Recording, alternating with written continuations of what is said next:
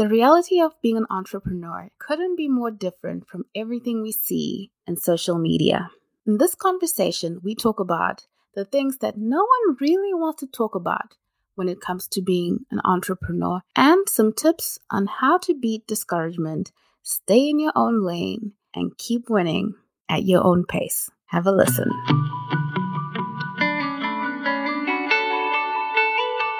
Welcome to Reinventing Perspectives. Today we have a very exciting guest. We have Andrina Sawyer. She is an author, business strategist, diversity advocate, president of PERK Consulting, and founder of Minority Christian Women Entrepreneurs Network. Andrina, I'm so excited and honored to have you on. Thank you for being with us, and please introduce yourself to the audience. Sure. Thank you so much, Priscilla, for having me on. It is my pleasure. A little bit about me, as you mentioned, I am a consultant by occupation. I work with small businesses and nonprofits. I'm particularly interested in faith-based spaces, so people who are operating from a purpose-driven framework and mindset. A little bit about me personally. I'm originally from Sierra Leone, West Africa. It's a small country on the West Coast. I grew up in New Jersey, so some people are quick to spot that accent because they say it sounds like The Sopranos. And currently I live in the Washington, D.C. metropolitan area. I love people. I love God. I love business.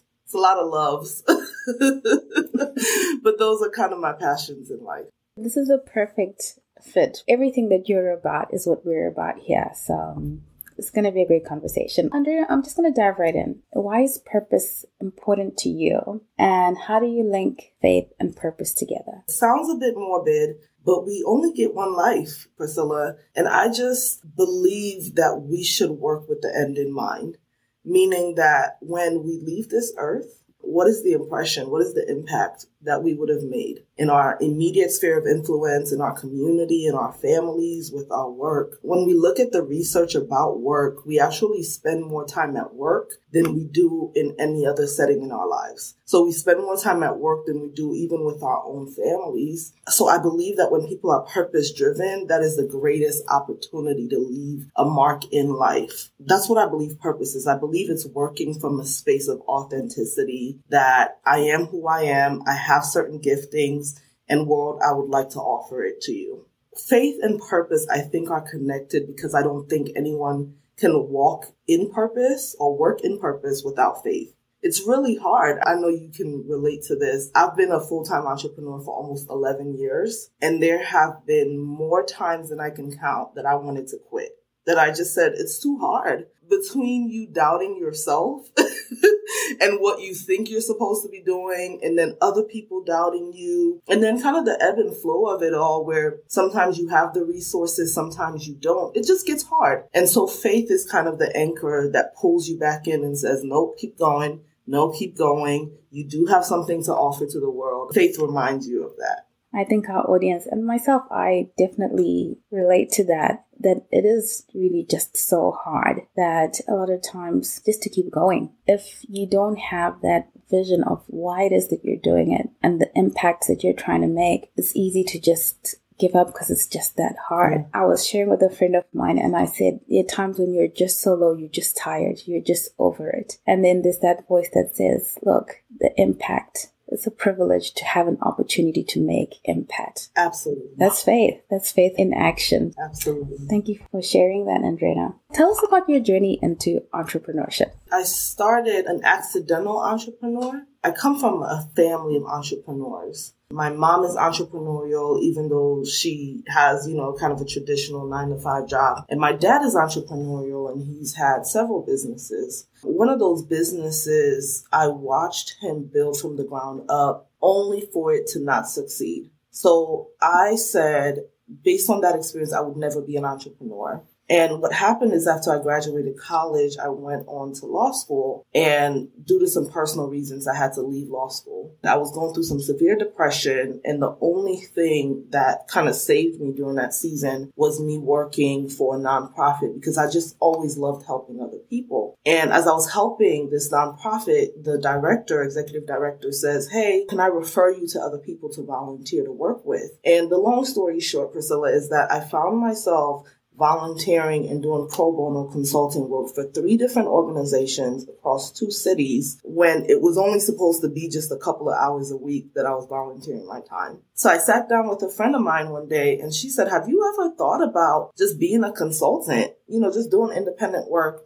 And I said, no, I think that is the enemy. I think it's a distraction. I don't want to go in that direction. And I was bent on going to law school. 3 years later, I found myself entertaining the idea and I started working with more nonprofits. And that's when it hit me. I think my giftings are aligning with the opportunities. Those doors have closed for me, so why not just pursue it? I told myself I would give myself just a couple of years to try it out. And a couple of years has now turned into 11 years of me working independently and helping people. And I love it. So I didn't mean to do it. I didn't go to school to become an entrepreneur. I just found myself in a space doing what I love to do. And then again, I found that my kind of natural giftings and inclinations and biases kind of lend to the space. And so I just stayed. That's really, really great. If you're open to just even helping people. In helping people, you actually help yourself even more than you help other people. That experience I've had so many times, just like you said. You think you're helping out somebody else and you're helping yourself because you're opening up doors for yourself that you didn't even realize. I thought that I was going to help other people as a distraction to the depression I was going through at the time. And I came out just learning so much more. Like it almost became addictive. I'm getting something out of it now and I can't stop. I totally agree with what you're saying. It's a great share. It's a great takeaway too for anyone who's listening. You have an amazing book. And when I read this title, I said, I am just going to be all over you about what this book is about. The Misadventures of a New Entrepreneur. 5 things they won't teach you in business school. Now, what are the 5 things they won't teach you in business school? Well, no. I describe this book as practical but non-academic, right? So for those who have gone through business courses, this book is about the nuances that you kind of have to learn while you're on the ground. And so those 5 things are just how entrepreneurship impacts your mental health, your social health, your physical health, your spiritual health, and then just your overall well-being, your strategy. So those are the 5 things that I talk about. And I share examples from my life and what I've seen. And then I share some specific strategies that I've learned from others in my research. But those are the 5 things. That sounds very interesting. I'm going to be nosy, Snoopy. I'm the same way, so it's okay. If you don't mind, if you can share one of the things that you would say from your experience, how entrepreneurship affects mental health, especially because our audience is the early entrepreneur, to have them kind of be aware of how entrepreneurship can affect your mental health. Yeah, that chapter in the book is called The Whole Thing is a Big Fat Lie. I talk about imposter syndrome a lot. For those who are not familiar, it's this idea that you're just never quite good enough and that the whole world is going to realize that what you say you are is not who you really are. The context of this was I talk about how entrepreneurship for a lot of us, growing up right now, we based our idea of success in entrepreneurship on social media. So we see people who have this instant success, they get these massive followings.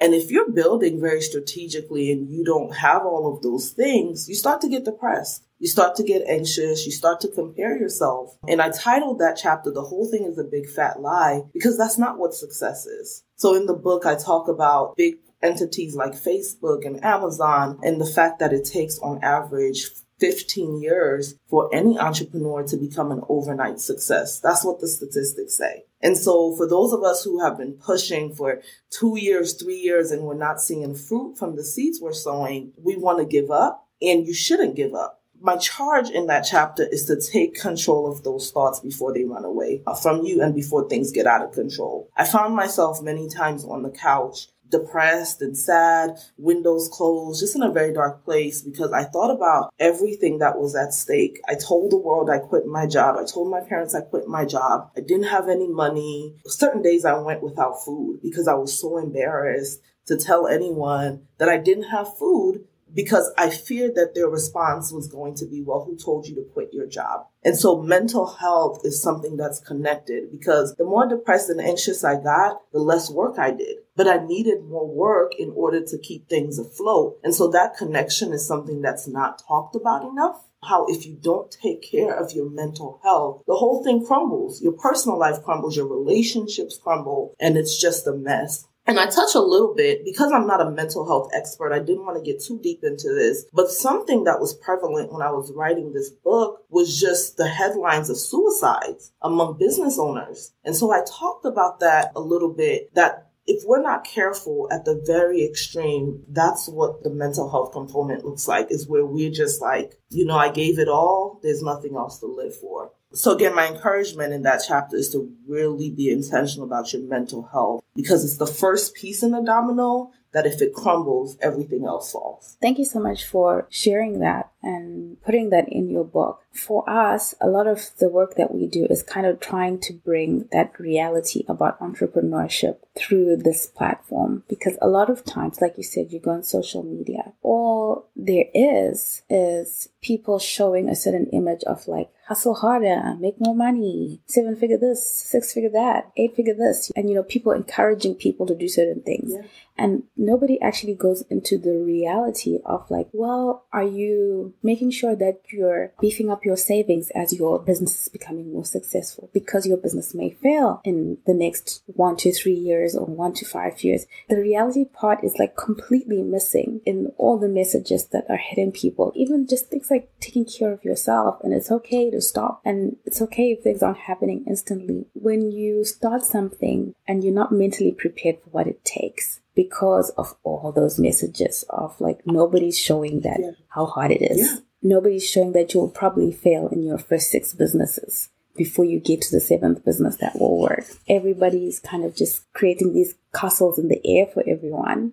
Anyway, I could go on and on, but thank you so much for bringing that reality for people to know. Yeah. It's so important to the conversation. That's why I made it the first chapter, because to me, the statistics here with the Small Business Administration says only about 30% of people actually make it past year 5 in business. And we have to learn that the success of our business, or the seasons of our business, are not necessarily a reflection of our worth as a person, as an individual. And when we don't separate that, it gets really hard. I share a story in the book, Priscilla, of how I was getting awards those first 3 years of business, but I was facing eviction from my apartment and my car was repossessed. And I had the option to continue to just highlight on social media these awards I was getting, right? But in private, I struggled so much because, again, the reality, we don't always, people don't always choose to show the reality.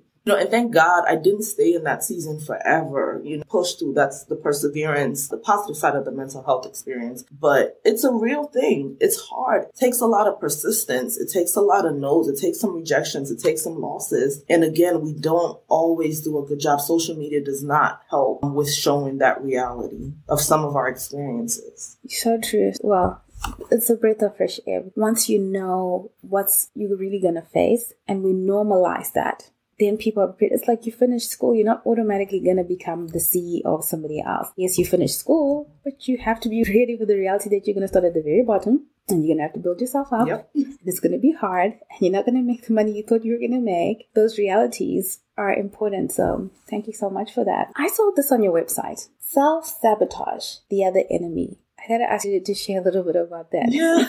My low seasons have taught me that it's important to be transparent. And if I expect other people to be transparent, I have to start with my own stories. Self-sabotage is a devotional that I wrote for the YouVersion Bible app. And it's just talking about how we stand in our own ways. I don't know how much of the audience is Christian or faith-based, but I will say this. As a Christian, as a professing Christian, one of my biggest pet peeves, Priscilla, is the line, "the devil made me do it." Right? As Christians. Like, I grew up in the church. I've heard so many people use that as an excuse for, poor behavior, bad behavior, for not sticking with things, for giving up too early. And so self-sabotage is about how we sabotage our own success. how we sabotage ourselves in business, how we sabotage relationships with people, sometimes because we don't want to do the work of fixing ourselves. And so I share the stories of relationships, familial relationships, friendly relationships, romantic relationships even, where I was so quick to blame other people, not realizing for every conflict, you have a role, I have a role to play in it. And then, of course, I talk about business. Most of the devotional is about business and how self-sabotage starts in the mind.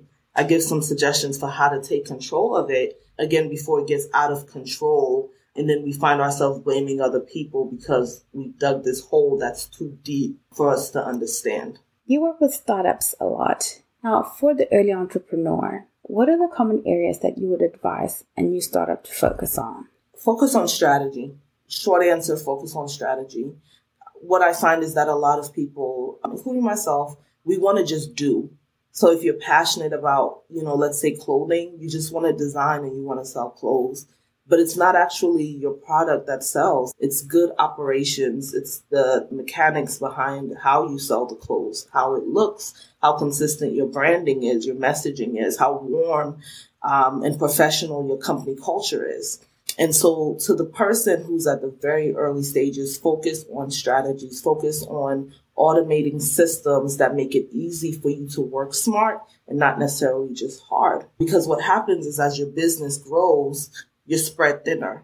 So you might have just started just designing clothes, but before you know it, you're also doing marketing and branding. You're also networking. You're also now managing a team. You might be your own administrative assistant for a while. So there's one of you, and the bigger you get, the more roles you have to play. I hope you're enjoying this conversation so far with Andrina Sawyer, the president of PERK Consulting. As an advisory firm for small to mid-sized nonprofits and businesses. And as always, please do leave us a review in your podcast listening app and let me know what kind of guests you'd like me to bring on and what exactly you'd like to know that will help you on your journey as an entrepreneur. Thank you so much for that, and let's dive back into our conversation. And where strategies comes in is, again, if I can automate and just streamline how things are done on the back end, I just make it easier for me to grow and to create a blueprint where later on, if I work with other people, they know how things are done. I do strategic planning, and there's a framework that we use that splits every business into 4 areas. And those 4 areas are the finances of the business, the operations, the capacity, and the customer. And so for the early startup, my advice is to focus on those 4 areas and create effective strategies so that you're not burnt out before your time. That's very good advice. And like you said, when you start, sometimes you just want to go. And once you start going, I know personally from my experience that it's almost like you're afraid to stop. Yeah. And in order to put the strategy into place, you literally have to stop everything so that you can think. Yep. And create those strategies and have the time to implement those strategies. And the more you avoid that process, the more harm you do to yourself because you're just running.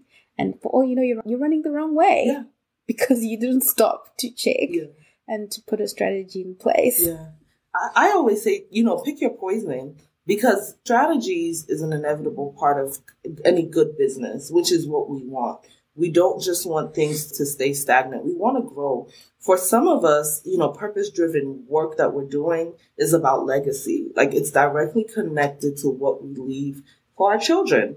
And so if you're thinking sustainability, you're thinking longevity, you're thinking legacy, pick your poison because it is an inevitable part. Either you do it pretty early on in the process or you pay somebody a lot more money later down the line to kind of make sense of everything that you've done and to strategize it. It's much easier to build a foundation based on the strategy than to go back and course correct that foundation. Oh, absolutely. Entrepreneurship is a journey. So it's not a race. You don't have to feel like you're constantly running. You want to do it the right way and take care of yourself, take care of the business, go in the right direction. And like you said, the legacy. Let's say you're new to business and probably you don't have the funds to pay a consultant, to hire a consultant. What would you say if you're doing the strategic planning yourself? I guess I'm sort of saying to walk someone through probably things to think about potentially in your strategic planning. Yeah. So there is kind of a staircase approach that I use with our clients. And if you could imagine just 3 steps, at the very base of that step is your goal planning. And good strategic planning start with good goals. And oftentimes we build strategies around goals that are inherently not good. And by good, I mean they're not smart. So there's a formula, SMART formula, that says every goal that you have in your business has to be specific, measurable, attainable, realistic, and timely. And if the goal does not meet those standards, then it's inherently not good. So I'll give you an example. If I say I want to start a fashion designing business, sounds noble enough, it sounds good, except it's not smart. So as an early entrepreneur, what happens is I start spending money on websites and clothes, and I start getting on social media, screaming from the rooftops that I have this new business. The problem is we don't know what type of clothing, or you don't know what your niche market needs, right? You don't know if you need an actual physical location or if you can rely primarily on online retail. You don't know what the age of the demographic is that you're going to serve. So, and all of these things will inform how much money you need in the short term and in the long term to get started. It will inform who your partners, who your vendors, who your suppliers will be. And so if you're scrambling, just saying, I just want to be a fashion designer, kind of have to reel it back in and really make sure that that goal is good to avoid squandering resources. And again, to make sure that the building is strategic. So the first step is to make sure that the goal is inherently good. It increases your chance of success. Then the second step is what that strategic planning framework that I talked about. So for this clothing design business, we now separate it into those 4 areas. And we look at the finances and say, how much will it cost? How much will I spend? And how much can I bring in this business? We look at the operations. If it's online, the operations looks different. If it's offline and you have a brick and mortar, that probably means I need staff, which means more capital. You get the point, but we work within those 4 frameworks and create a strategic plan for each of those areas of this business. And then the last step is the evaluation. This is where we stop and we actively say, am I on track? Am I on the trajectory of what I said when I first put it out into this world that I was going to start this business? If I'm not on track at the quarter mark, with these benchmarks, or if I'm not on track with the half pass mark, then chances are I might find myself at that 5-year mark that the SBA talks about, having not succeeded and having lost a lot of money along the way. But based on these strategies, if I stop and evaluate every 6 months, every 3 months, this will predict the likelihood of success. That was a lot to say, but to the early entrepreneur, I really encourage you, break it down into bite-sized pieces, work step by step, evaluate the legitimacy and the validity of the goal that you're setting, build those 4 frameworks that I talked about, and then make it a point to include benchmarks where you're evaluating how you're doing. So good. As entrepreneurs, it's almost like we think we can get away without applying business principles. Mm-hmm. And the moment we do that, we're increasing the chances that we are going to fail. Absolutely. There are just laws in nature, right? Like they're just principles for life. You sow and you reap, right? Like we give and we take. And business has principles. And you don't have to be the person with the best credentials to understand this. You just have to be the person who's willing to do the work. Again, if you don't build a good foundation, you could very well build a very beautiful house, but at some point it's going to crumble even though it looks good. One of the things I shared in my book, Priscilla, is how I had this associate that when we were starting businesses, we started at the same time, but he flew past me. He was getting national coverage. He just did great work, and I just admired him so much. And I remember one day waking up and looking through social media, and he'd released a press release about how he was quitting. And then my heart was so broken. And he just talked about the cash flow issues, and he talked about the lack of support, and he talked about his mental health and all those things. And the short version of it is just that it grew too quickly. It grew too quickly and he could not handle it. And again, my heart broke because the whole time I'm thinking, man, I want to be just like him. I'm now realizing, it's okay to go slow. As long as your systems are good, as long as your foundations are good, you don't need to compare yourself with anyone. It was a valuable lesson for me in making sure that I honor the principles step by step. It doesn't matter how long it takes. Doesn't matter if it's not glamorous, but there are principles to business longevity, and we have to honor them. That's a really great lesson that I think is very, very important. So thank you for sharing that. I always ask our guests to give us one book that they would recommend to an early entrepreneur, just because of, the same reason that you just said, the importance of building up your business knowledge and just knowledge around different areas of business when you're starting out. We can't emphasize that enough. So if you could please, Adrina, just share with us your number one book that you'd recommend for an early entrepreneur. Can I share two? Yes, please. So to everyone, I recommend the 4-Hour Work Week. I'm a big believer in working smart and not necessarily just harder. And it talks about how to make sure that you work effectively so that you're not burnt out all the time. So the 4-Hour Work Week. And then the second book, specifically to women, because I enjoy working with women, is Successful Women Think Differently by Valerie Burton.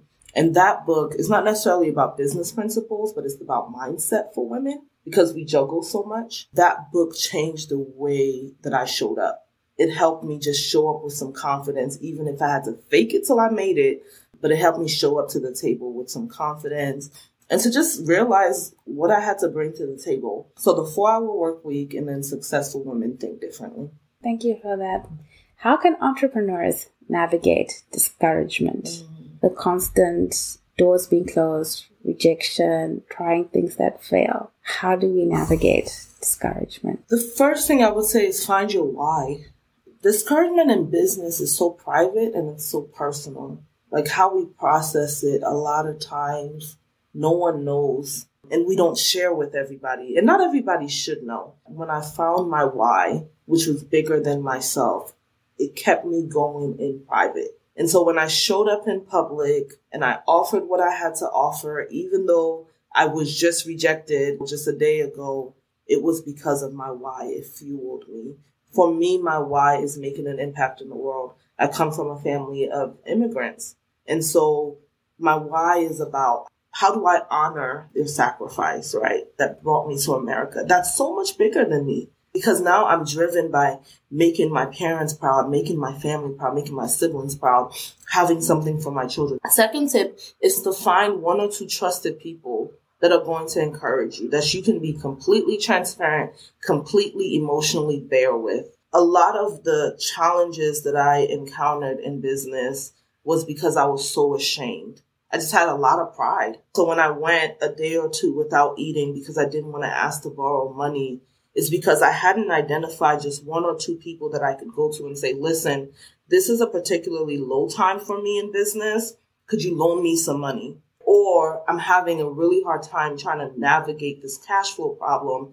Can you walk me through how you did it? So find 1 or 2 people that have been in business, that just have some level of understanding and competency that you can bounce ideas off of that will help you. The third and last thing for me is my faith. Right? My faith in God. So prayed a lot. I believed that what I was doing was something that God was allowing me to do. And so that faith that no matter what the discouragement is at the moment, he was going to make a way for me. He was going to open some doors for me, kept me hopeful. And the hope kind of combated that discouragement a lot of times. But find your why. Find a couple of people. You don't need a lot. It's not about quantity at this stage. It's about quality. So even if it's just 1 or 2 people that you trust, that love you unconditionally, find them. And then find a source of faith. Whatever that looks like for you, find a source of faith that's going to keep you anchored and hopeful. Now, last question is always, Adrina, what has faith meant to you on your journey? Faith has meant everything, Priscilla. Faith to me is an act of gratitude. It's an act of gratitude for the things that I believe that I have received that I couldn't have done on my own. So it's believing in something bigger than myself. In my case, it's God, right? It's faith in God. when, again, and I share these stories all the time, again, when I didn't have food to eat, when I was alone.